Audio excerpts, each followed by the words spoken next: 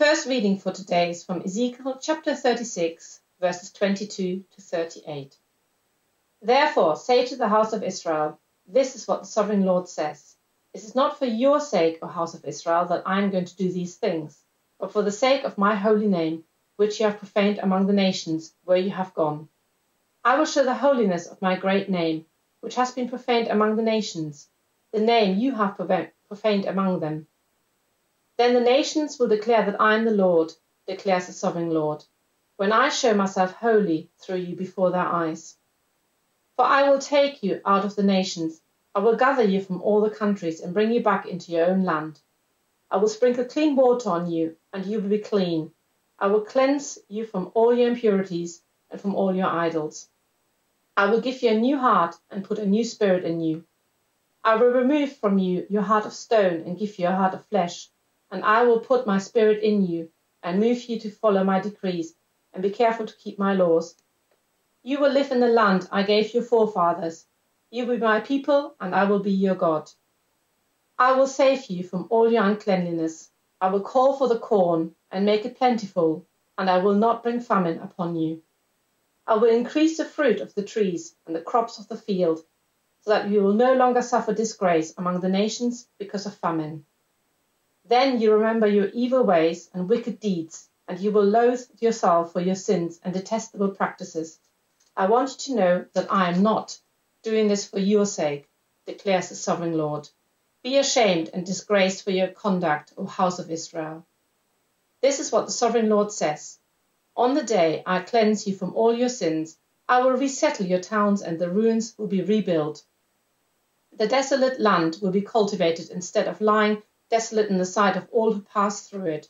They will say, this land that was laid waste has become like the Garden of Eden. The cities that were lying in ruins, desolate and destroyed, are now fortified and inhabited. Then the nations around you that remain will know that I am the Lord, have rebuilt what was destroyed, and have replanted what was desolate. I, the Lord, have spoken, and I will do it. This is what the sovereign Lord says. Once again I will yield to the plea of the house of Israel and do this for them. I will make their people as numerous as sheep, as numerous as the flocks for offering at Jerusalem during her appointed feasts. So will the ruined cities be filled with flocks of people. Then they will know that I am the Lord.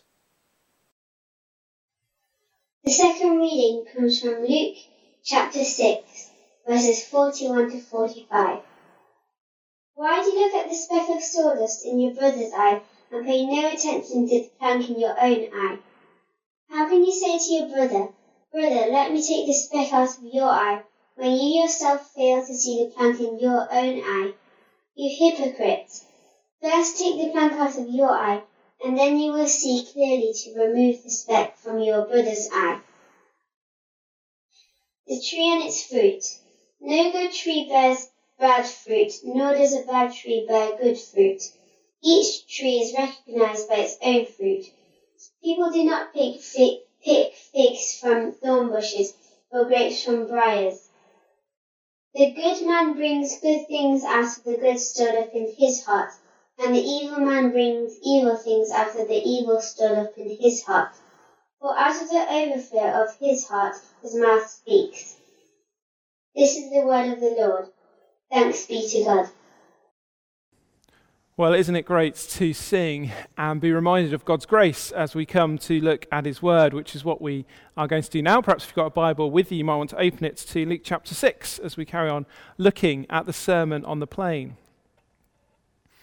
But a lot has changed, hasn't it, during lockdown? Things are still changing. We're now recording in church. Some of the changes have been good. Some of the changes have been more difficult. But one of the changes that we've benefited from this last week is the 6-month extension to the MOTs. Now that might sound a little bit strange, but that basically comes from the fact I don't like taking the car to the garage. One, I know it's always going to cost me money, and two, I know so little about cars that the garage could tell me anything and I would have to believe them. Now, in case my garage is watching, I do trust them. I should put that in there. But MOTs are important, aren't they? It'd be pretty scary if people could drive unroadworthy cars. So we have to take our cars to be inspected so we know that they are safe. Well, car MOTs may be paused at the moment, but this next section in the Sermon on the Plain is going to get us to do a spiritual MOT, a sort of road test on whether we are following Jesus' teaching. So we've been looking at that teaching, haven't we, over the last few weeks. We've seen the blessings and woes that Jesus announced. We've seen his call to radical and gracious love. We've heard his call not to judge others, but to be generous. And all this has flowed from a God who is merciful. In our final 2 weeks in Luke 6, we're going to be challenged to think, are we putting that teaching into practice?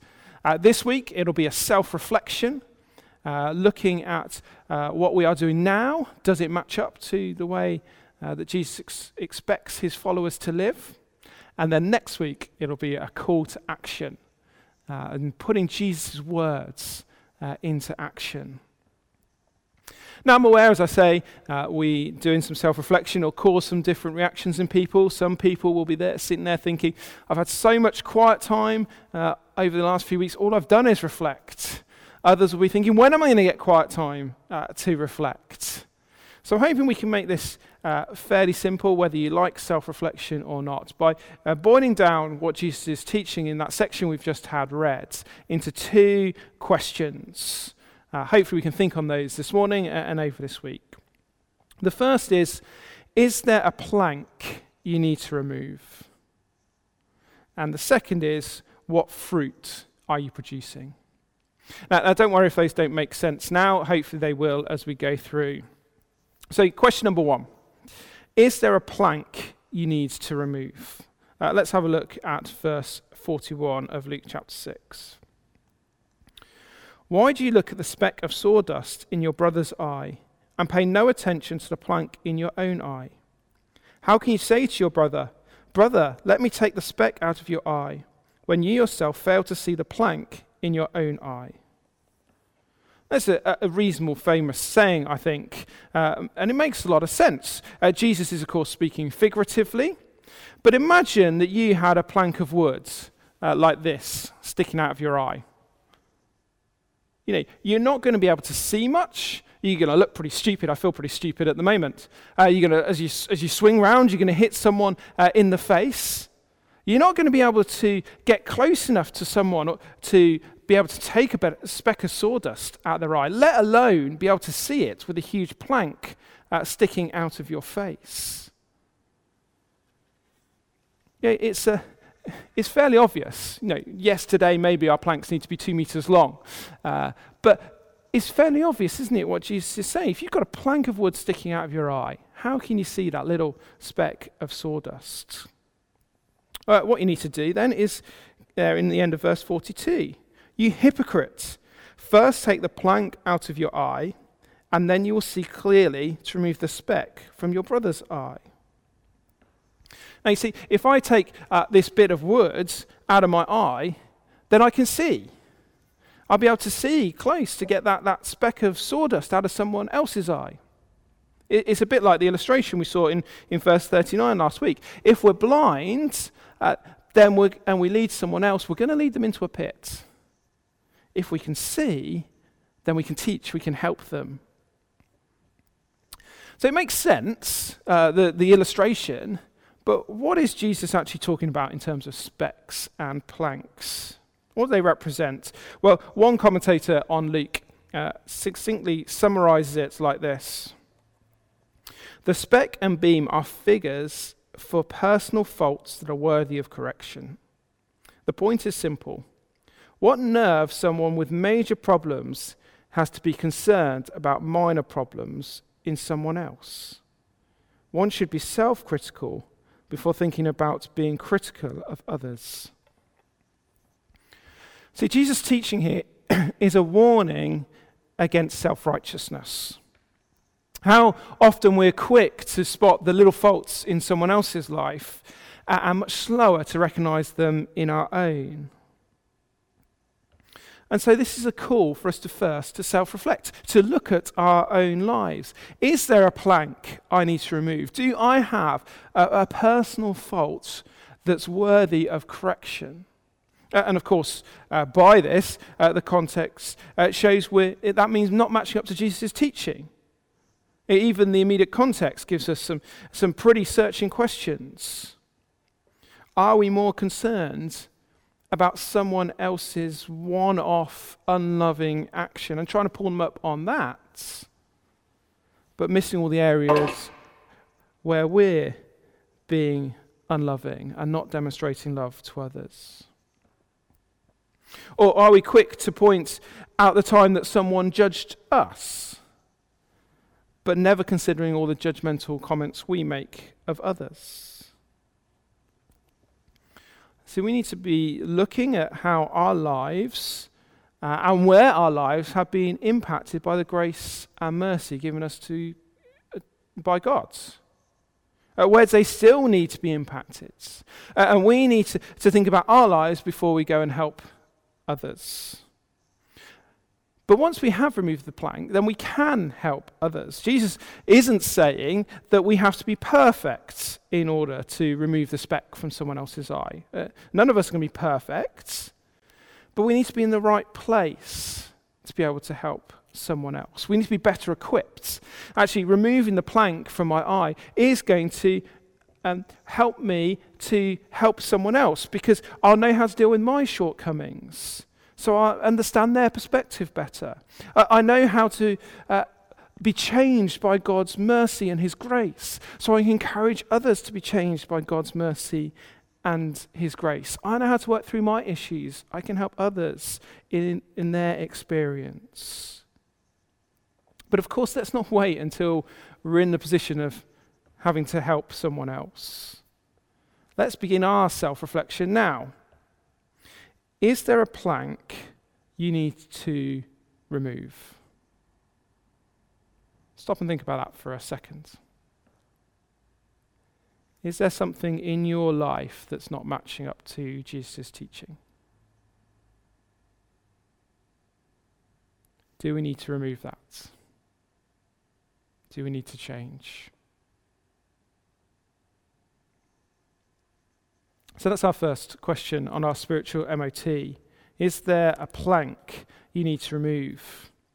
And the second question is, what fruit are you producing? Again, Jesus uses an illustration to make his points. Look at verse 43. No good tree bears bad fruit, nor does a bad tree bear good fruit. Each tree is recognized by its own fruit. People do not pick figs from thorn bushes or grapes from briars. Now, as Sarah's extremely easy quiz, I hope you all got 6 out of 6, that quiz earlier that she did for us, that shows that the way we know what type of tree we're looking at is by the fruits that it produces. She mentioned apples. Now, apples happen to be my favourite fruit. Some of you may think that that's a bit boring, but when you bite into a succulent, crisp apple, it just tastes so good. Maybe you even want to do that rather than have a biscuit after the service today. And if I find a tree that's producing succulent, crisp apples, then I want to pick the apple. I want to eat it. I'm not going to pick the apple from the tree that's producing the sour, mouldy apples. That's going to be a bad tree. Nor do I go to the pear trees we have in our garden and expect to find apples. Only an apple tree produces apples. Only a good apple tree produces the good fruit I want to eat. And the human heart also produces fruit. And the fruit that the heart produces shows what type of heart we have. Look at verse 45. A good man brings good things out of the good stored up in his heart, and an evil man brings evil things out of the evil stored up in his heart. For the mouth speaks what the heart is full of. Now, if we're wondering what type of fruit a heart produces, well, Galatians 5, the Apostle Paul in that chapter gives an example of what kind of fruit to look out for. He says, the acts of the flesh, bad fruit, are obvious. Sexual immorality, impurity and debauchery, idolatry and witchcraft, hatred, discords, jealousy, fits of rage, selfish ambition, dissension, factions, envy, drunkenness, orgies, and the like. But the fruit of the Spirit, good fruit, is love, joy, peace, forbearance, kindness, goodness, faithfulness, gentleness, and self-control. See, if we're producing fruit of the Spirit, the fruits that's in keeping with Jesus' teaching, it shows we have a good heart, a heart that's been changed by Jesus. If we're producing fruit that's not in keeping with Jesus' teaching, the acts of the flesh, then it could well be a sign that our hearts still needs to be changed by Jesus. Now, there's a couple of things I just want to note as we consider this fruit and the type of fruit that we're producing. Firstly, let me say that the fruit that's produced isn't the way to get salvation or the way to keep salvation. We're not contradicting grace here. Jesus is saying that good fruit naturally comes out of the Spirit working with your good heart. The Spirit that is given to us when we become Christians. It's the fruit is a demonstration of God's given faith, not the way that faith is earned.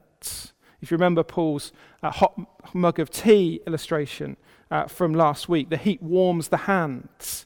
In the same way, faith changes you. So when we are a Christian, it will be seen in the way we act and the way we speak. It'll flow from it, but it won't be the way that we earn our Christian faith. And secondly, when we're thinking about the fruit we produce, sometimes it's hard in one particular moment to see what fruit is being produced. We're all going to have mixed motives. We're all going to slip up from time to time. So it's often easier to look back over a period, perhaps say a year, and see the way that the fruit of the Spirit has been growing in us, how we've been shaped by Jesus' teaching. And if you can't see that, then perhaps ask a friend who knows you well if they've seen it. See, the Bible says that we'll make progress. It doesn't say we'll reach perfection in this life. So two important things to note. But with those in mind, let me ask you, what fruit are you producing? Where's your heart? As Sarah put it earlier, does the way I live show I love Jesus? Okay. Consider your speech, where that verse 45 ends. Does it match what you believe? Are you known for someone who speaks lovingly, honestly, gently, and can control their tongue? Or are you known for someone who speaks harshly, judgmentally, jealously, or in a way that causes factions? What fruit are you producing in your speech? Or what about the way that you act? Are you known for someone who's loving, kind, generous? Or are you someone whose actions clearly aren't matching what they believe? Where's your hearts? Jesus is saying that his followers will be known for actions and speech that match his teaching. It's because of the new heart we're given when we become Christians. Now, yes, our heart, the new heart still needs some minor heart surgery, if I put it that way, as God changes us over time to be more like his children, inclines our hearts to him as it needs to daily. There's that minor heart surgery that goes on. But we have a new heart. And that new heart produces that good fruit. It will be seen in the way we act and the way we live.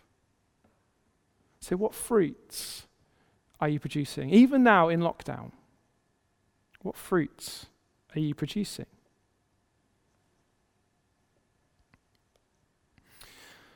Here's our spiritual MOT. The questions then to reflect on this week. Is there a plank you need to remove? and what fruit are you producing? And I'm guessing as we consider these things, I know as I do, to a greater or lesser extent, we see things that we want changed. There are ways that we could be better living out Jesus' teaching and keeping in step with his Spirit, and have confidence in that, because that desire to want to change is another demonstration that God is working within you. But can I say that the key to that change is not simply just to try harder and harder and harder. Now, we're only going to change when we remember verse 36 that we keep coming back to in this sermon. Be merciful just as your Father is merciful.